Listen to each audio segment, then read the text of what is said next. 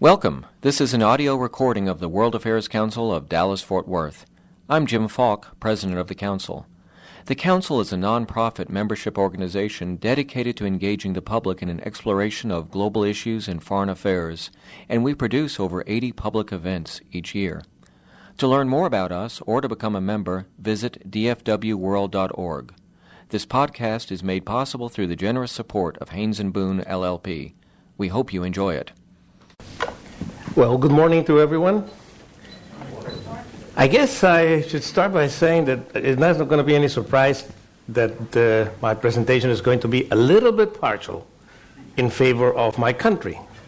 You know, you tend to focus and concentrate on what is your interest, and you try to promote this and present it. In fact, I always start with a little anecdote, and I will begin with one that will tell you how people will focus on what their own interest is. This anecdote is about this small vendor of tamales in Mexico City. He had a little cart in front of a big building, and every day this well-dressed executive would come out of the building, approach the cart. Cart had a big sign that says tamales, 5 pesos. He would get a 5 peso coin, put it on the cart, and leave without getting the tamal. And he would do that every day. Well, about 3 weeks later, one day he comes in, puts the coin, he's about to leave, and the vendor says, "Sir, can I have a word with you?" He says, "Well, it took you a little time, huh? You're going to ask me why I come in and put the 5 peso and not take the tamales." He says, "No, I want to tell you tamales are now 10 pesos each." So, see, if you concentrate on what your interest is, it might come out in a different way, you know? So, we're here to talk about subjects that have been in the headlines for a long time, but I don't think that lately, there's anything in the newspapers about Mexico that doesn't have to do with influenza. So, as a kind of an introduction, very apropos to what I'm going to be talking about, I am going to mention what is considered in Latin America the shortest story ever told. And it's a wonderful, wonderful masterpiece of short storytelling that consists of one phrase, the whole story. It says, "When I woke up, the monster was still there." That's it. Now, it gets you thinking what happened before, how you create your own story with this kind of a finishing touch. And I'm here to tell you that after the whole influenza problem, we woke up and the monster was still there. Nothing has been totally fixed. We still have the problem of violence. We still are going to face an economic crisis. And we are beginning a new relationship with the new administration in the United States. Now, let me just touch briefly on the relationship with the new administration, because there have been very positive signs from our point of view of kind of a warming up of the contacts between our chiefs of state. They're both young. They are both approximately the same generation, and they apparently see eye to eye very well. One thing I have to mention right away, because it was wonderful, was the visit of Hillary Clinton to Mexico, where she recognized that the problem of drug trafficking is not a problem of Mexico. It's a bilateral problem, and that we have this situation in which we have to try to work together closely. It doesn't do any good. I think I mentioned this in your class once, because it's always in my mind. It doesn't do any good to follow what I saw one day in a cartoon in one of the Mexican political magazines. It showed the border with a big, big wall, Uncle Sam on the one side, and a little charro on the other side. And they were yelling each other over the wall, to each other.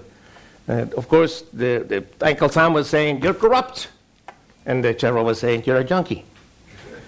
It doesn't help. I mean, is finger pointing what is going to be solving all these problems? No. If we keep thinking that the border is a wall that divides governments, we have to remember it doesn't do that with criminals. They seem to thrive on over-border commerce. So this is a problem that, again, we have to face together. Now, what has been happening over there? Well, there's been a war going on between the different groups. Why? Why? Because President Calderon decided not to look the other way. I mean, the solution, according to our president, is not just kicking the can down the street. It's not just saying, the problem will always be here. We are not really getting a lot of understanding from the other side of the border. So why bother? He said, no, we are going to fight this. And we are going to fight until we defeat them. Okay, the first step was really clean up law enforcement. And he found out, wow, it was very difficult to clean up. It was already everywhere. I mean, this cancer was getting everywhere. A local policeman in the city where I come from, Culiacan, earns the equivalent of $500 a month. And that same policeman was getting $5,000 a month kickback from the lords, the drug lords. How can you compete with that? Second big problem they found out, the police was totally underhanded. They didn't have the firepower. Well, the drug traffickers bring bazookas and hand grenades and grenade launchers, and the police has guns, handguns. My father used to say, it's not true, but it's always kind of descriptive about the local policeman, that he was underpaid and that he had to sell the gun to buy bullets. That was how bad the thing was. So this was only, they left us only one choice: get the army involved, get the armed forces involved, because they are the only ones that have the firepower to do this. But, and this is not being covered very much on the press, the armed forces are involved under the command of the civil authorities, law enforcement authorities. They do not act on their own. They do not go and do any operations unless it is ordered and supervised by the law enforcement civil authorities. And what happened is that, well, you kick the beehive and you're going to get a lot of bees coming against you. It happened. But out of the almost 6,000 homicides that happened last year in Mexico, practically 90% were war between the different groups. And there's a very good indicator that proves this. 1/3 of those fellows that were killed, the cadavers were never claimed by anybody. I mean, nobody came to say, hey, give us the remains to go bury them. Nobody. It's really a war between the two groups. It is happening now and then that some bystander will get hurt. But take it to the next step. Every time there's some kind of a homicide with high-power weapons, immediately we say, oh, the drugs war is going on there. And it's not always true. What it is true is that now any second-rate hoodlum has an AK-47. And they use them. In my hometown, I'll give you the example of what happened. There's this boy that appears in his car. He was shot to death, and there was a big sign saying, because he was against the Zetas, which is one of the big enforcement groups of the drug traffickers. Obviously, the boy was involved, so there's not really much to investigate. But the father of the boy said, no, wait a minute. He was not involved. I can prove that he was not involved. You have to investigate what happened. He forced the local authorities to get involved, to really investigate, and 1 month later, we found out it was a crime of passion. The wife was seeing another man, and this other man killed him. And he made it look like it was something that had to do with drugs. And we were falling into this and saying, don't investigate, it's just, I don't know if you ever saw it, but there was one episode of Monk in which he investigates a crime in Tijuana, and the policeman says, it's the drugs, don't do nothing. We were falling into that. We were really actually saying, every homicide that happens in the country is the war on drugs. It's not true. There are homicides all the time. There has been killings all the time.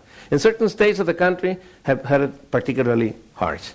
Now, when you start dividing the country and studying right where the big drug wars are happening, you begin concentrating, and then you realize that if you count 4 cities, just 4 cities in the country, you're going to be covering 80% of the killings. 4 cities, including mine, unfortunately. I am from the city of Culiacan, where the whole thing began. They say that the drug problem in Mexico began after World War II because we were producing poppy in order to sell to the U.S. for the production of morphine for the soldiers in World War II. And when the war ended and it became illegal to do that, they just continued. So we have a problem in 4 specific cities, and every time we have that, the Army has to come in. You know what happened in Ciudad Juárez? It was getting out of hand. Well, the Army came in, and it stopped almost completely. It's just that if you stop it here, it'll pop up there. It's not a matter that will be easily curbed. And I heard a lot of people saying to me, well, you need a Colombia plan. You know, the Colombia plan worked out very well. Huh? Well, really, violence really did almost stop in Colombia. But what about drug trafficking? Did it really stop? Where is cocaine coming from? It still is coming from Colombia.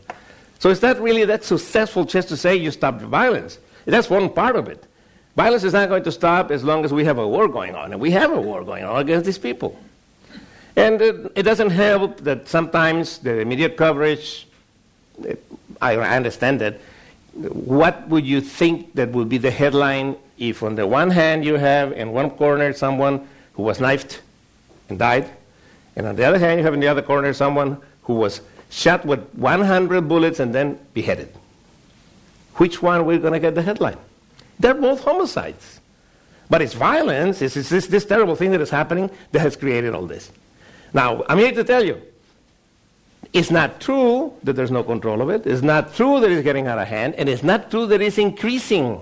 It is not increasing. It is diminishing. But it's not over either. And that's where we need help. This is where we have to ask our partners. This is what the U.S. is, our partners in this fight. We need 3 things from the U.S. specifically. One is help us stop the flow of guns, particularly powerful guns. Now, we are not fooling ourselves. If the guns get to Afghanistan, they're going to get to Culiacan. We know that. You're not going to stop at 100%, but at least make sure that we don't get all these people with cannons and grenade launchers. Second point, we need to stop the flow of cash. The drugs are sold here, but the money ends up over there. And it goes in bulk. We're talking about trucks full of dollar bills, $100 bills. And third, precursors. We keep thinking about cocaine, but that's not the main problem now. Methamphetamines is a big problem now. And it cannot be produced unless we get in Mexico, imported from somewhere, some precursors, particularly pseudoephedrine. And what we have been doing is we've been looking always south. If you are at the border, everything looking south. We are looking south because we're trying to stop drugs coming from South America, and right there, cocaine particularly, we want to stop it before it reaches the border.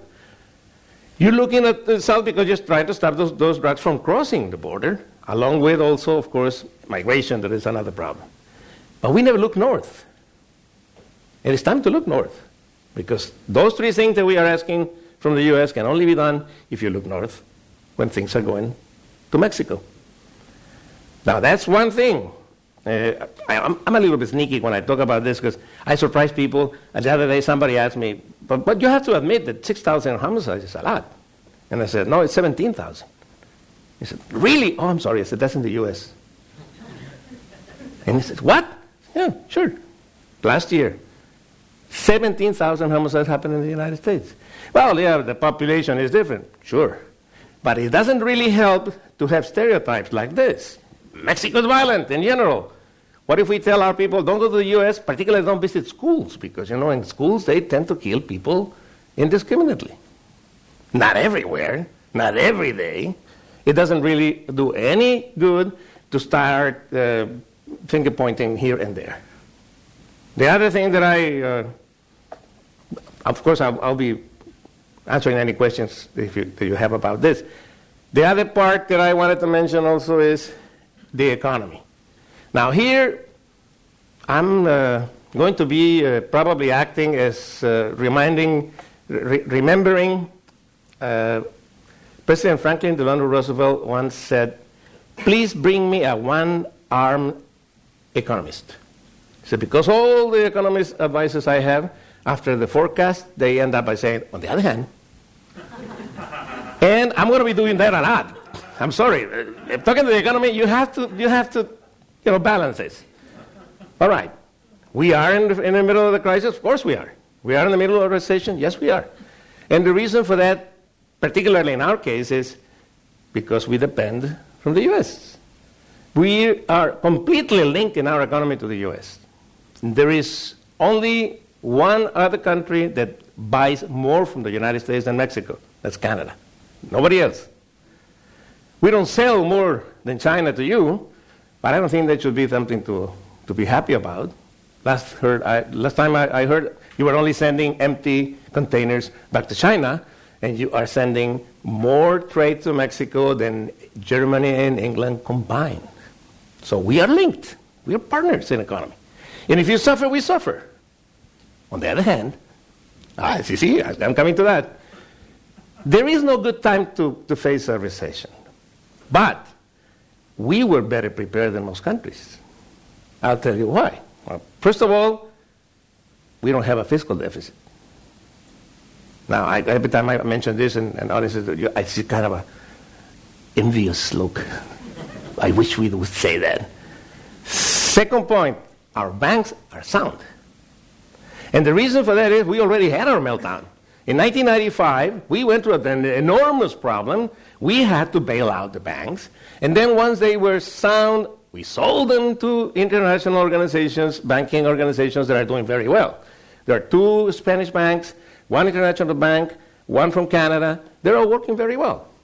And third, we didn't have a real estate bubble. So, because of those 3 things, we were much better prepared to face the recession than many other countries. Still, because we depend on the economy of the United States, we're suffering. But we weren't doing so badly until the end of last year because, well, the president could just increase public spending without any big problem. No deficit there. The president created an infrastructure program, a temporary job creation program. It was going well. And then we got sick. We got influenza. And that's really the most terrible blow of all. It's very difficult to handle something like this. And let me use this example. There was this commercial that I think is very appropriate to mention here. There are 2 ladies talking, and one of them says to the other, "You have bugs in your house." She says, "No, I don't. But I saw the exterminators coming in." "Well, that's why I don't have bugs in my house." Well, we got the problem. "Oh, you got a very serious problem with influenza." "No, we don't." "But you paralyzed the country." "That's why we don't have a big problem with influenza." This is the way it is. I mean, once you do what is necessary to face the problem, that action suddenly becomes the negative part. Don't go to Mexico. Don't bring things from Mexico. Don't import pork from Mexico, etc., etc. What happened right now, and this is really tragic for us, Cancun is less than 50% occupancy in the hotels. Unheard of. Cancun has always been over 80% occupancy year-round. So, what happened with the cruise lines? They stopped going. Cozumel doesn't have anything else except cruise lines coming in. Our economy now really is going to be suffering. Now we got a problem. So we didn't really worry too much before, but now we do. Now we have to recreate confidence. We have to convince people that used to go almost automatically every year to Mexico to continue going. And probably the only way to do that, I'm almost sure this is what's going to start the recovery, is our people. Mexicans in the United States, every year, as soon as classes are over, they go for Mexico. It's not only going to bring some very necessary currency, because they go there and spend money, but it is going to show that they went and came back and they didn't get sick. There wasn't any problem with that. That's the only thing we're waiting for right now, because, of course, classes are going to end at the end of June, and then we begin the high season, and then millions of people across the border going to visit their relatives. That's probably the key to the whole thing. We don't want, of course, to stop talking about trade with the United States. We want to continue doing that. We got, as if we didn't have enough problems, the difficulty of the trucks that are not going to be allowed to come across. We insist that's wrong. There's an agreement, there's a treaty that was signed, there's some commitments that were agreed to, and then they stopped. And, of course, it doesn't help us to have to put some duty on items imported from the United States, because most of those items that create difficulties with trade going back and forth, and this is what our livelihood comes from, trade. It's not only that you have a commitment with the trucks coming across. That's important, of course it is. But there's also a practical thing. You have any idea how many trucks cross the border every day? 75,000. Every day. You know how much it costs for the trucks to come across, unload the Mexican truck, load the American truck, and then keep going?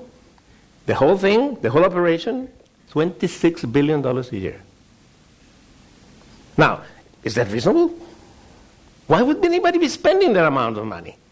Why just throwing the money away when there's a commitment signed legally by this country to allow the trucks to come in? It's not a very friendly gesture. We understand, as our ambassador said, Congress did this. It's trying to, between the lines, saying it wasn't President Obama, it was Congress. But whatever it is, our truck drivers in Mexico think of the U.S. and the U.S. government in general. So that doesn't help. We are hoping that it's not going to happen, that because of the recession, the ugly head of protectionism will come up. And there's a very easy and I think very handy argument with this. You mean the U.S. is going to suddenly change and go against free trade as a principle? I don't think so. I don't think that it's been forever that free trade has been a very major part of foreign policy for the U.S. I don't think that's going to change, again, in principle. But it could be that there are some items that are not the total picture that might suffer. But that's why negotiations are there. That's what we can do.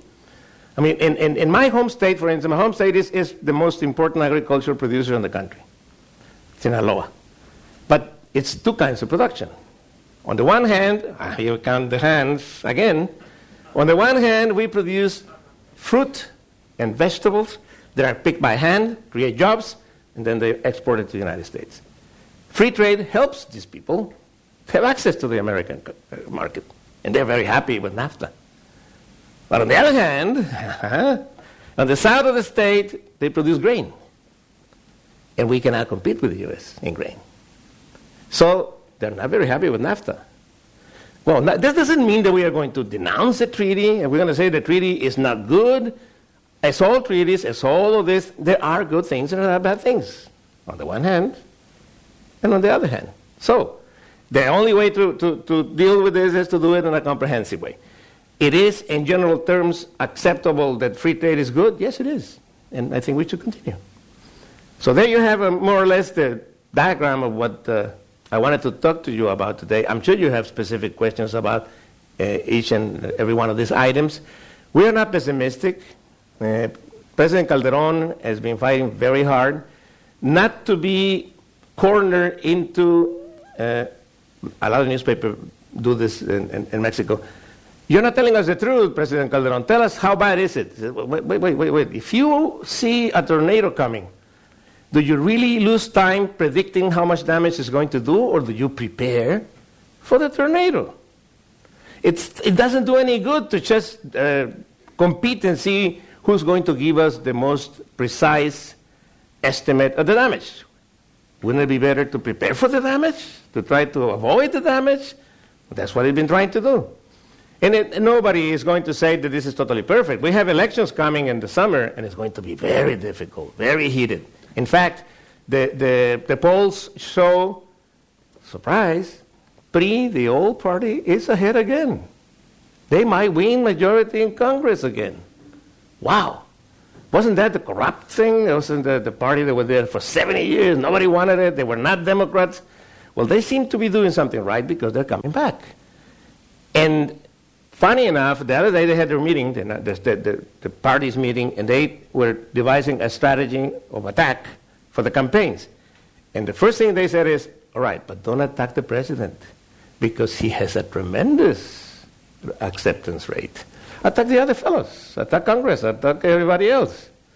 And Well, I'll finish by telling you that they decided, this is something I heard in the Philippines a long time ago, but I always find it very cute.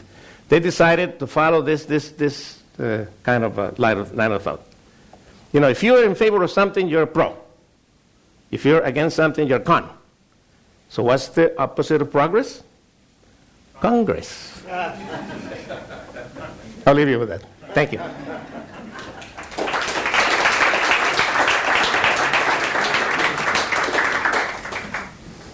Yes, sir. Mr. Ambassador, we took California by force.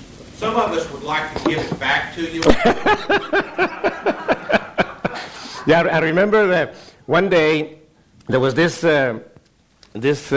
comedian in Mexico that was asked, would you like to take back Texas? He says, yes, we would like to, because the Americans took all the roads, all the freeways.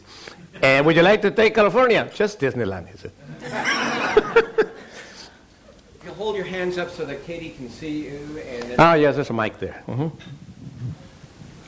Good morning, Mr. Ambassador. I have a question on the flip side of that.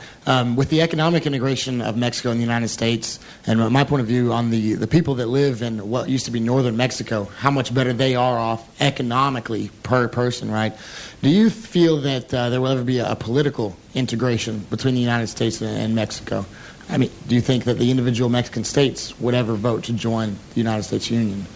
Well, let me put it this way. What I don't think is possible is to stop integration. In other words, I hear a lot of people say, no, all we want is free trade, and we'll stop right there. I don't think you can stop it. It can happen with controls, it can happen with some order and supervised by governments, or it can happen by businesses integrating themselves. I think it will happen. Now, what we have to think about is how far reaching should this be? Should we follow the European example? In the world, there is no other example of full integration. And the stages that they followed are reasonable, and we should all try to think, if we are going to integrate, let's follow those. If we do that, step by step, the next step after free trade will be a customs union. We're far away from that. But if we get that, then we have to build out to a common market. There we start thinking about free movement of people, not just capital. We're far away from that also. And finally, political integration. That's the way they did it. I think it's doable, but we have to work very hard at it. And particularly, right now, on both sides of the border, there is mistrust. I hear politicians on this side saying the Mexicans want to take over because they're invading us little by little. And then in Mexico, I hear saying, no, all the U.S. really wants is for Mexico to be the 51st state. It's not really discussing possibilities. It's not really discussing the advantages of integration. It's really creating opposition right away because you jump from now to the political integration. It is a lot of things to do before we even talk about that. As I mentioned, if I bring right now the possibility of creating a common market that would allow the free movement of people, it's going to be lost. It's going to be defeated. We can't even get an immigration reform approved. So I don't think it should be a jump like that. It should be gradual. We should be discussing it, though. A customs union is hard enough, but it should be the next step, and we are not even talking about it. Good morning, Mr. Ambassador. Good morning. Both of our countries are built on the rule of law, both democracies. And I've never quite understood, since the United States has laws regarding legal immigration, maybe I'm reading the wrong things or listening to the wrong news, but I don't see a concerted effort by Mexico to help the United States to curb the illegal immigration and perhaps change it into legal immigration where other people come into our country. Okay. It is not really up to the country that sends the people to change the laws of the country that receives people. The United States has immigration laws, yes. The United States has in the books a system by which you can come in legally, yes. But is it working really? No. I'll tell you what the big problem right now is. There are many of them, but the one that worries me the most is if you're a permanent resident, legal resident, and you want to bring your family with you, the book says that you can, but it will take you 10 years to bring them in. In other words, the family is going to be separated for 10 years while you wait for that. That's probably the line that they refer to when they say, you have to go to the end of the line. Oh, wait a minute, the line keeps growing. It's not really getting shorter. It's getting larger, longer. And even if you go to the American, specifically American point of view of immigration, you're going to find that the system is broken. And, well, let's think of an American boy that went on vacation to Guadalajara for the summer, and he met a beautiful girl over there, and she's on a middle class, upper middle class family, and she has a visa to come here as a tourist. She comes to visit him later. Romance increases and goes on, and finally they decide they want to get married. So he goes to Guadalajara, and he goes to the American consul and says, I want to do things the right way. I come to you to tell me how to do this. He says, okay, you want to marry a Mexican national? Very well. First of all, we're going to cancel her visa. She cannot go to the U.S. anymore until you finish the whole process. So, wait a minute, I marry and I leave her here in Guadalajara and go alone? Sorry, that's what the law says. Isn't there any other way? No, there's no other way. Then the man comes back here and he talks to someone who went through the same thing. He says, no, you're doing it all wrong. Does she have a visa? Yeah. Bring her here. Marry her here. And then apply for her change of status. And they're going to tell you, she cannot leave the country while you go through all this. Then she's going to be with you at home. Which is the right way, legal way? The first one. What is the irregular way? The second one. This is where the system is totally broken. We're not talking only about undocumented people. We're talking about the whole system. It's not really a practical, logical system. And it needs to be fixed. Now, we're willing to work with the United States in another matter. The whole problem of people coming here has two real big halves, and practically no one is talking about the half that I'm going to tell you about, the one in the other hand, remember? Okay, you have about 8 to 12 million undocumented people living here, depending on who you believe. No one really knows how many, but let's say 12 million people here. One problem is, of course, that these people are not going to disappear. These people, there's a push to say, let's find a way for them to legalize themselves and stay. All right. But we're not touching is the fact that there's an enormous group of people that come here temporarily. They've been doing it for years and years and years. They come here, they work in the summer. As soon as they get calls in Chicago, they go back. We documented that the traffic going that way, as Mother's Day approaches in May, is larger than coming this way. But that process, which was natural flow and counterflow, was obstacleized by putting better controls at the border. In other words, no one comes here unless they have money. It's totally false, the point that they say that people that don't have a job come here. No. People that come here have a job, but they can earn more money here. And they need money because when they get to the border, they're going to pay someone to help them cross. Now, with better controls at the border, two things happen.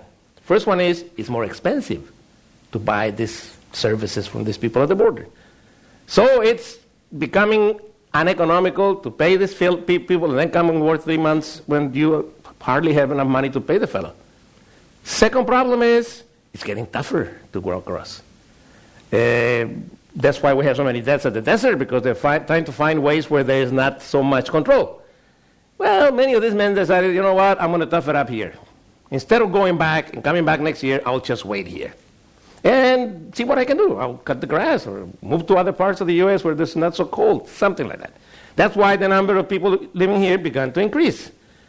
Second problem, on the other hand, the family used to receive this man on Christmas and Mother's Day and all those days and spend it together, and now this person is not going back. So the family decides what? To follow him. To come here to stay with the father that the kids miss so much. And suddenly, by having better controls at the border, you have more undocumented people here. It's a little perverse effect of this, what is happening. Unfortunately, only the real experts in demographics, anthropology, sociology really understand this very complex phenomenon. What we get is headlines. No? They take jobs. The undocumented people take jobs away. You remember that I mentioned this to his students. I said, guys, have you ever sent a telegram? They didn't know what a telegram was, by the way. And I said, well, why is there a company called Western Union in existence? Wasn't that a telegram company? Why didn't it disappear when the telegrams went under? Because of remittances. The only thing Western Union does now is take the money from the undocumented and send it to the countries, not just Mexico. In the Philippines, I went to a little island called Bacolod, and the only thing that I recognized immediately was the big sign of Western Union right there. Hundreds and thousands of jobs were saved by this process instead of being lost. So there's always the other hand. I don't know if I addressed your question. I'd like to stay on the immigration Sure. topic for a second Sure. because I think one of the problems in this country on immigration is there's not a consensus. There isn't. And it's not necessarily Democrat or Republican, so there's just not a consensus. Is there a consensus in Mexico about what would be an appropriate solution? Unfortunately, no. I'm being very honest with One you. of the different Yeah, arguments. I'm being very honest with you, very candid with you. I'm not going to give you just slogans and phrases. When we face the problem of our people in the United States, we have one attitude. It's a country, it's practically unanimous what we want. Treat them well, give them a chance to legalize themselves, all of that. But when we look south, and we see that we are a country, probably the only country that has the three immigration phenomena. We send people, we receive people, and we are a transit country. Those other two, receiving people and transit, are totally different. Because then we are the victims of this invasion, so-called. And in Chiapas, it's almost a natural thing that every year Guatemalans come across the border to pick up coffee and then they go back. If we start putting controls at the border, what is going to happen? They're going to come in, pick up the coffee, and stay. And then we have them transit. All Central Americans that come to the United States go through Mexico. Unfortunately, we haven't really devised a policy that is equal in both sides. It's not there. We haven't really decided what we want to do in order to cooperate, if we ever had the chance, with some kind of a bilateral agreement. We have one. Remember the Bracero program? It ended in 1964. The Bracero program would bring people to work here certain time with a contract, with certain services, medical insurance and all that, and then they would go back at the end of the work. And it was denounced at the time because they said it's not stopping undocumented migration. Well, it wasn't devised for that. It was only a way to bring people temporarily. In particular in agriculture, in particular in California, there's no way out. Still no way for someone who lives in Kansas City and got fired, he doesn't have employment right now, that he's going to take off to California to pick up tomatoes. It's not going to happen. So, these things, unfortunately, are not yet shaped in a proper way. All during the administration of Mr. Fox, the newspapers kept talking about some mythical immigration agreement. What immigration agreement? When was there an immigration agreement discussed? Who proposed it? Where? There was never any chance of an immigration agreement. There was a proposal for an immigration reform within the United States. But even that cannot be done in an international way because, what, you're going to arrange the immigration with us? Just us? What about the other countries? The other day, and UNT created a little bit of a buzz when I said, do you know that there's 150,000 undocumented Canadians? Maybe one of them is sitting next to you. How can you tell? How can you distinguish that?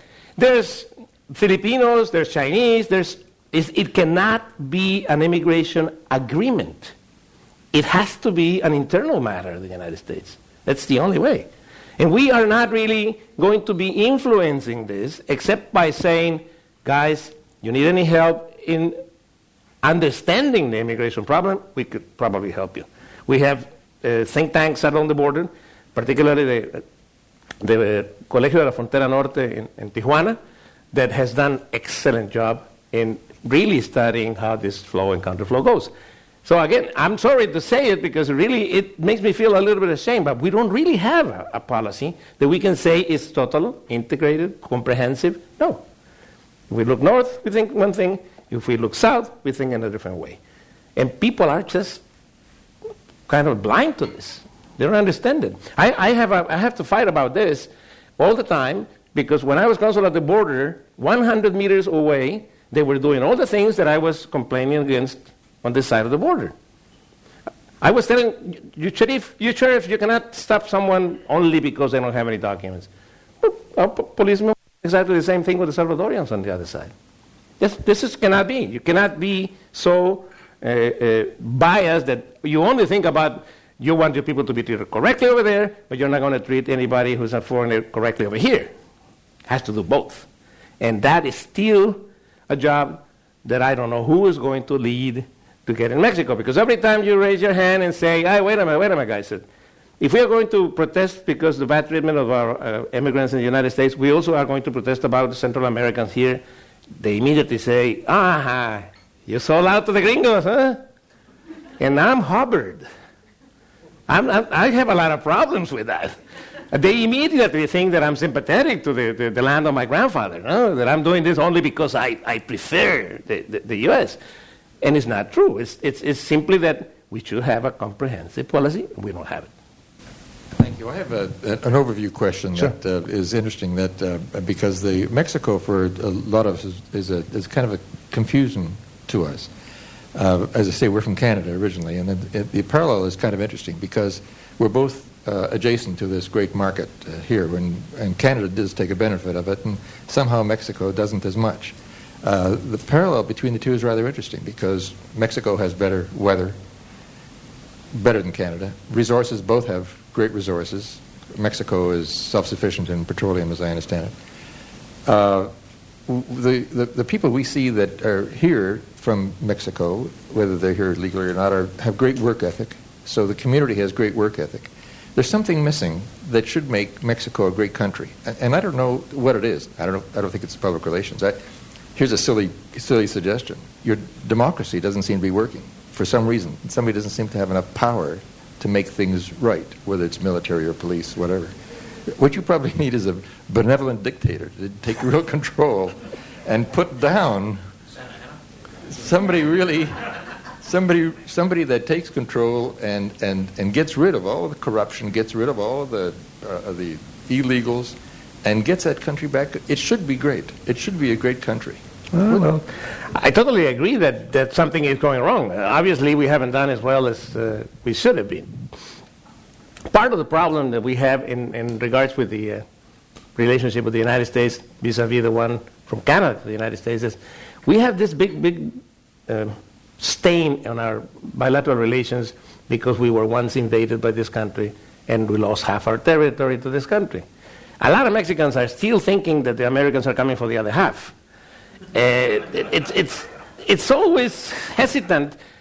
You see, you are allies of the United States. Canadians are allies of the United States. We've never been allies to the United States. We worked together, yes, World War II. We sent some pilots to the Philippines to fly in an American airplane. But we never became allies because we were always fearing that one day, if the interests of the United States so called for, they would just come in and take over. It's nonsense, but it's still there. There's this mistrust. And I guess in good part, the problem is reflected on the territory. The northern part of Mexico is developing much faster, tremendously, compared to the south.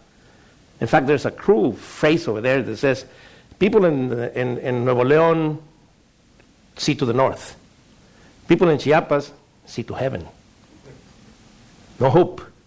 It's true. It's unfortunately the business side of the whole thing was right there. It's always been right there.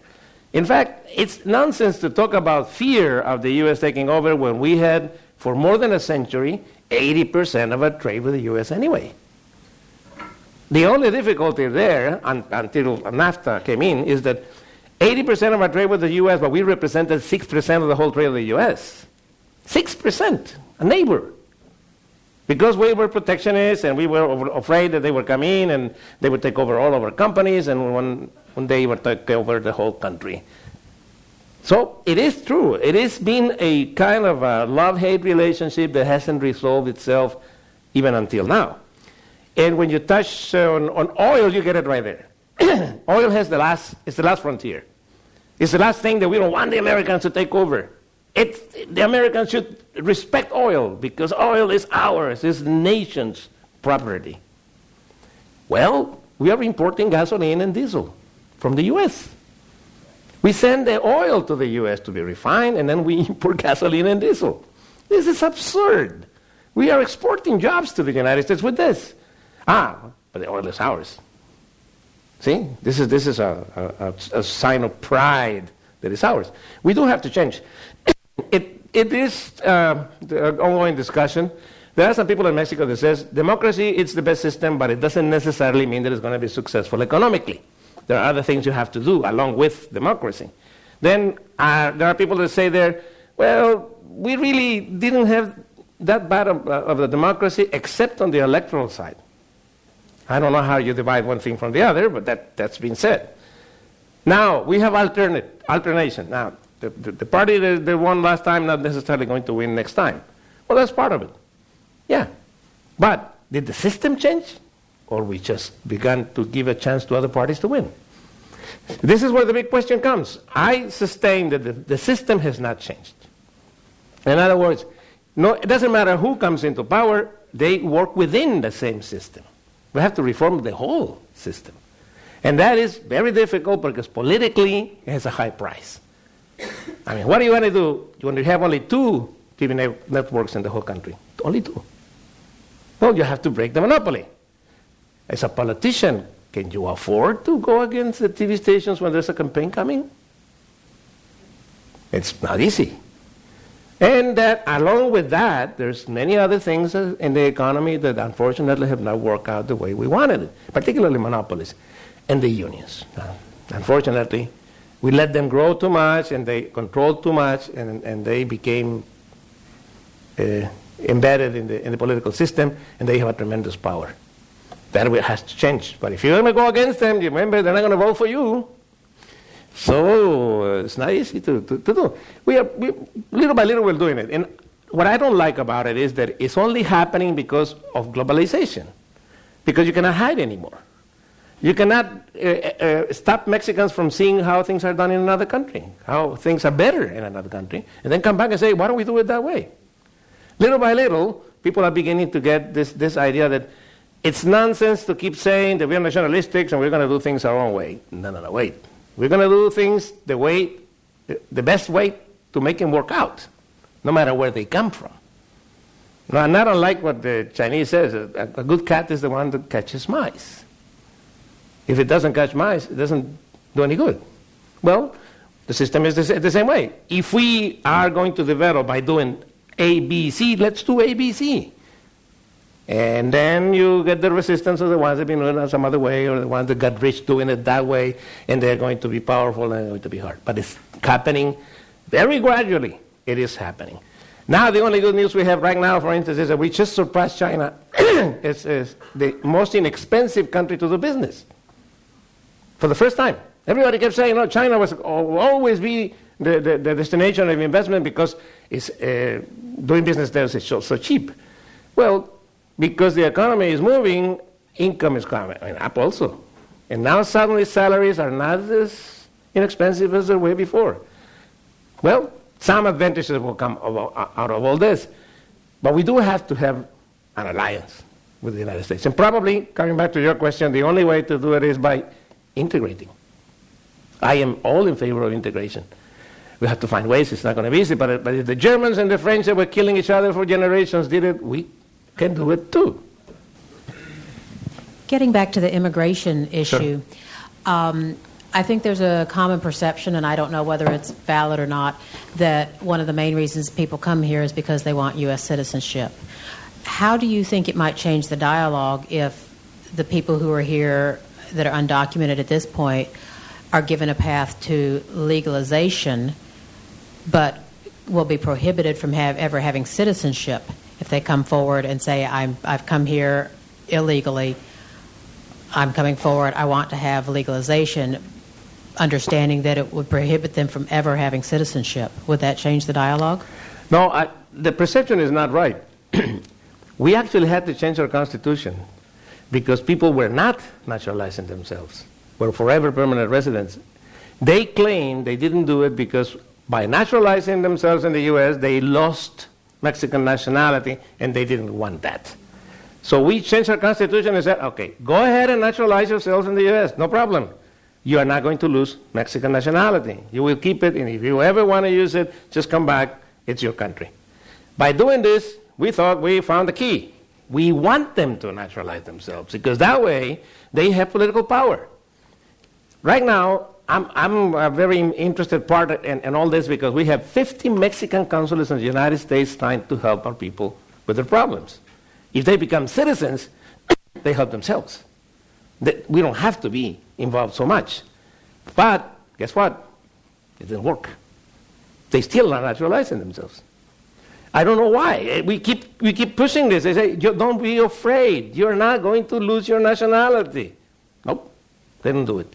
And then the worst part about it, I guess, is that the ones that do naturalize themselves, they don't vote.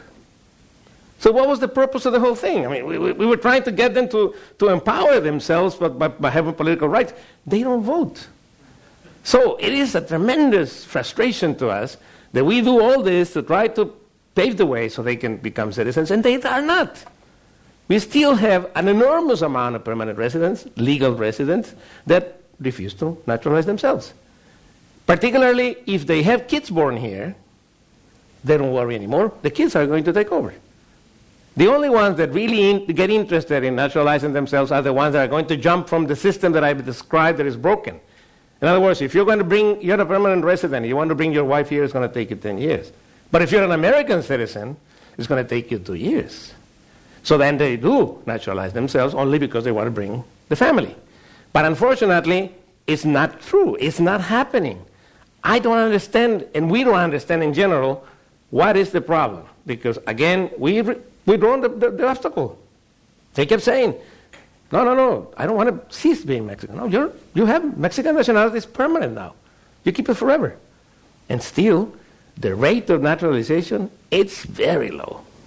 So, no, the argument is really not true. It's not that they want to come here to become American citizens. They want to come here because they dream of the American way of life, the American dream. And most of all, my friend David worked as a waiter in a restaurant in Cuernavaca, and then he came to work as a waiter in Las Vegas. You know what the difference is? Now he's sending money to the family, he has a very nice car, has a very nice apartment, doing exactly the same thing that he was doing over there, where he couldn't meet the necessities. As long as there's this disparity in income, 7 times more here than there for an unskilled job, people are going to come. One of the policy proposals to fight crime and corruption in the United States is to raise the tax rate on the rich, pay police officers more money, and then hold them to a higher standard.